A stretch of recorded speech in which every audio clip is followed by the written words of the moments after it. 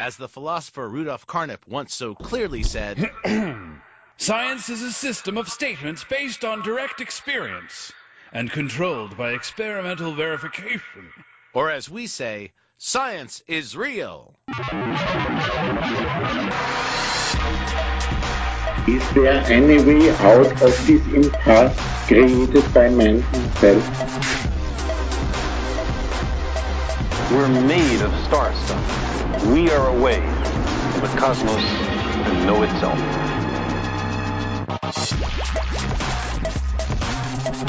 It's alive! It's alive! It's alive! Fire and Water presents Siskoid's Mad Theories, Episode 1. Professor Siskoid here. When it comes to people getting powers from lethal doses of radiation, or aliens being able to fly because they were born under a different sun, it's probably best not to think too hard about how those powers work.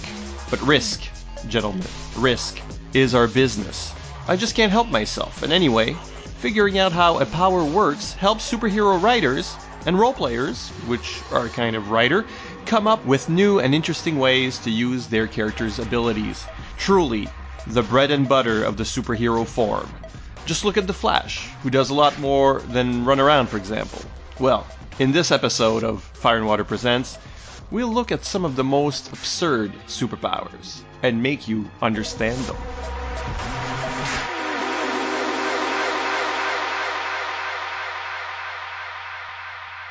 Now, the rest of the network is at HeroesCon this weekend, and they've left me in charge of the studio. They've told me not to touch anything, especially not Shag's Orion Girl standees. Yes, plural. Well, I won't shag, but the recording booth does beckon. You can't expect me not to record a little something while you're away, and knowing that, maybe you can send me some inspiration straight from the con. Are there questions about superpowers you've always wanted to know the answers to?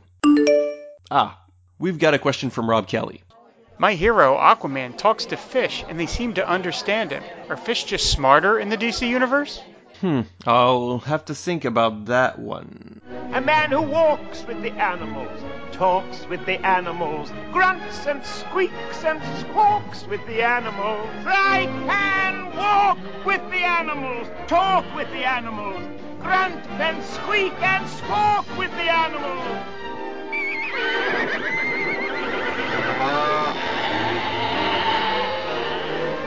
And they can squeak and squawk and speak and talk to me.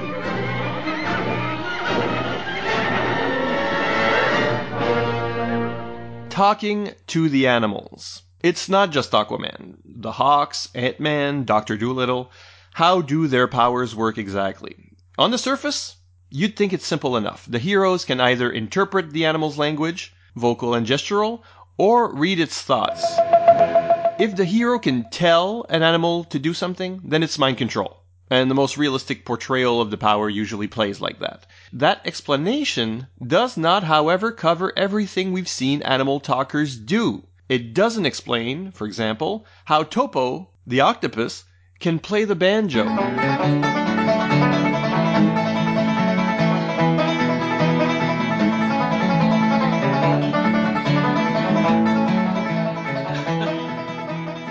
And we've seen that. It doesn't explain how an animal can understand human concepts, or talk about them by name, how it can be sent to collect information, or how we can be privy to a humorous conversation between two ants.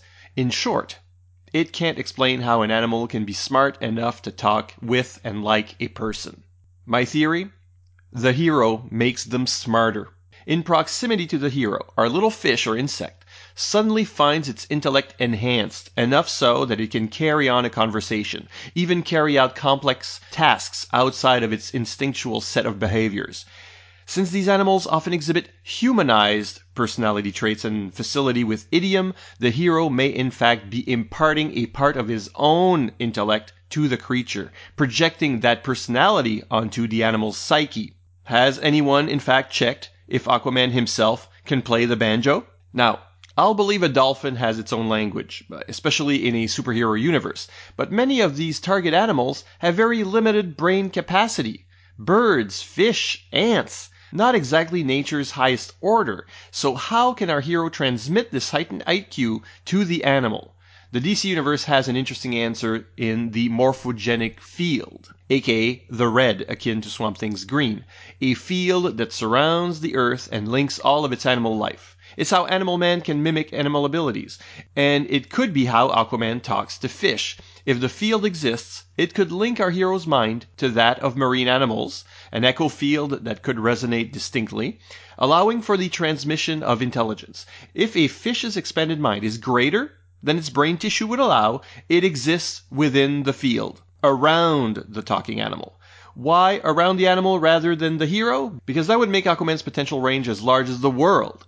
We've seen in Peter David's Aquaman, for example, fish relay a message to the Sea King from an ocean to the next until it reaches him. It's possible it was the same ocean, but the scene makes it clear Aquaman was leagues away, which still begs the question, how did those fish communicate in Aquaman's absence? Similarly, Ant-Man's ants get up to trouble while he's out of the house. With or without the existence of a morphogenic field, it's possible creatures retain their high IQ for a time. It might degrade with time, or might be more or less permanent due to prolonged exposure, like Topo.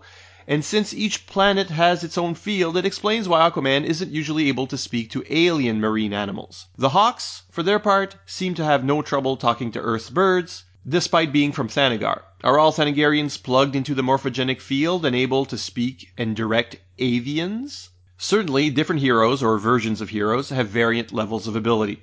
Now, sometimes the animals speak, sometimes they merely respond to commands. Some animals speak as well as any human, others appear to have the obsessions and dim-wit of their kin. Now, if we accept this model for animal communication, a writer or role player looking to use the power in a new and interesting way has a pretty good toolbox. Might he be able to push another character's lizard brain to enhance human intellect? Could he reverse the morphogenic flux so that he gained an animal's instincts and mental abilities, like a pigeon's sense of direction? How about a hero with multiple personalities, all incarnated into animal companions? If a hero can enhance one ability through the field, can he perhaps enhance another? Aquaman making eels go stiff and turn into a pretty solid net mesh seems a pertinent example. Give a power a limit, like it basically reads animal body language, and you limit the character. Give the power an explanation, and you open doors for stretching into new and unusual ways. Agree or disagree? Leave us a comment at fireandwaterpodcast.com.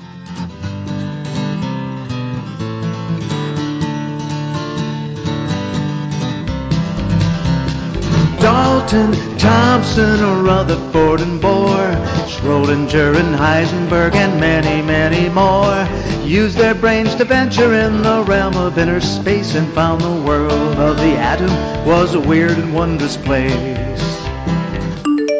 Our next question comes from the irredeemable Shag. Go ahead, Shag. Siskoid, I want to talk about shrinkage. So people like the Atom and the Wasp and Ant-Man, they can shrink and return to normal size. Is it possible? Can they leave some part to normal size? Will you shrink down the rest? Just saying, might be beneficial when you're trying to attract members of the opposite sex. But really, actually more importantly, when a hero like Ant-Man or the Atom shrinks, where does their excess mass go? How do size-changing powers work? I mean, you can throw out words like Pym particles all you want. What are the actual physics principles at work? Well, short of magic, don't ask. There are three basic ways superhero comics tend to view these powers, growing and shrinking, but we'll mostly talk about the latter because it's more complex, and that's really the question you asked. Credit where credit is due. A lot of my thoughts come from the Marvel Universe handbooks and the Dragon Magazine addenda to the Ultimate Powers book. One way to see it is smaller atoms. It's the one that seems the least complicated from the perspective of what's on the comic book page. This version of the power is also the least credible in terms of the real world. If your atoms are smaller, then you can't possibly breathe oxygen because your lungs' tiny molecules are no longer compatible with the air's bigger ones. A size changer wouldn't be able to eat or drink either, or could, but could metabolize any nutrients from it. The only way to make this work is if the hero's consistently shrinking molecules in his immediate vicinity, the air at the very least, which could lead to some interesting practical applications, or else he has a breathing apparatus, which is an interesting wrinkle in its own right. Or is it denser atoms? In this version of the power, the hero can compress the space between atoms, or possibly even between particles inside his atoms. This is how the Ant-Man movie says it works, though a compressed man couldn't actually ride an ant, because the way this works, the character's mass wouldn't change. A 180-pound man would still weigh as much, at 1g of course.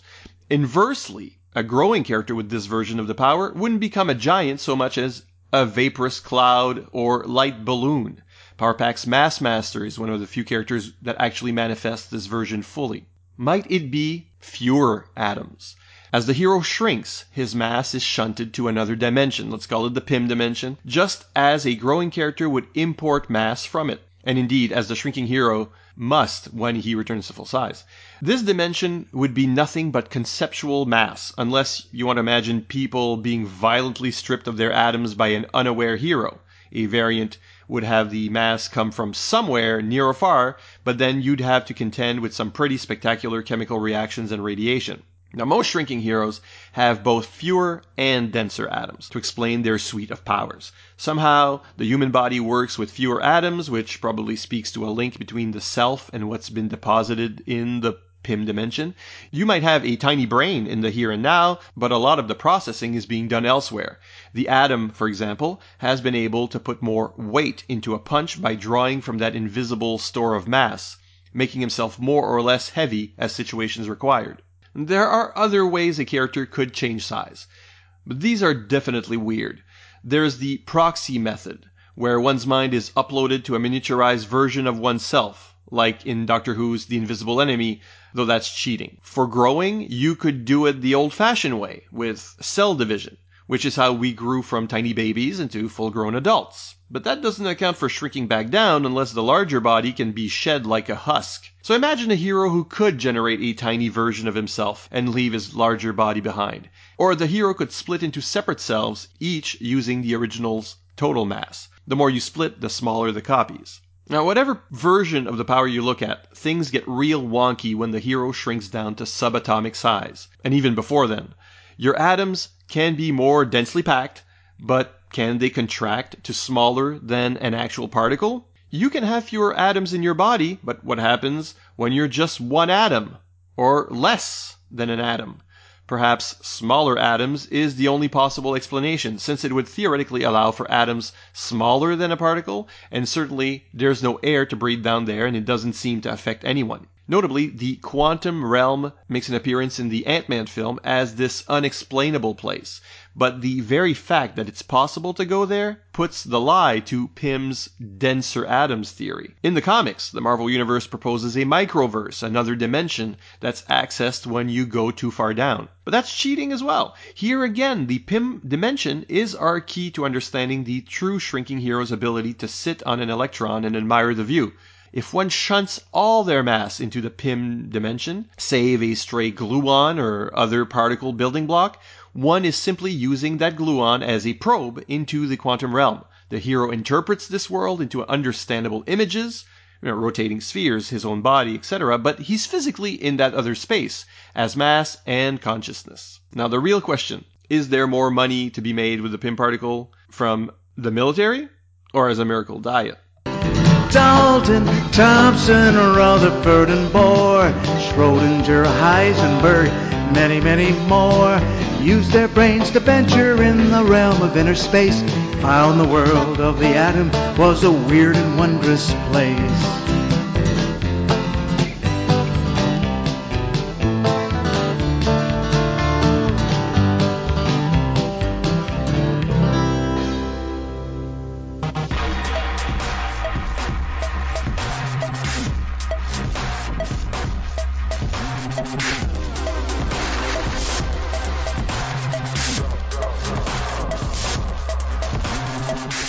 Mad Theories may return. Leave your questions to the professor, either at fireandwaterpodcast.com, the Fire and Water Facebook page, or Twitter using hashtag FWPodcasts. All geek-related topics acceptable.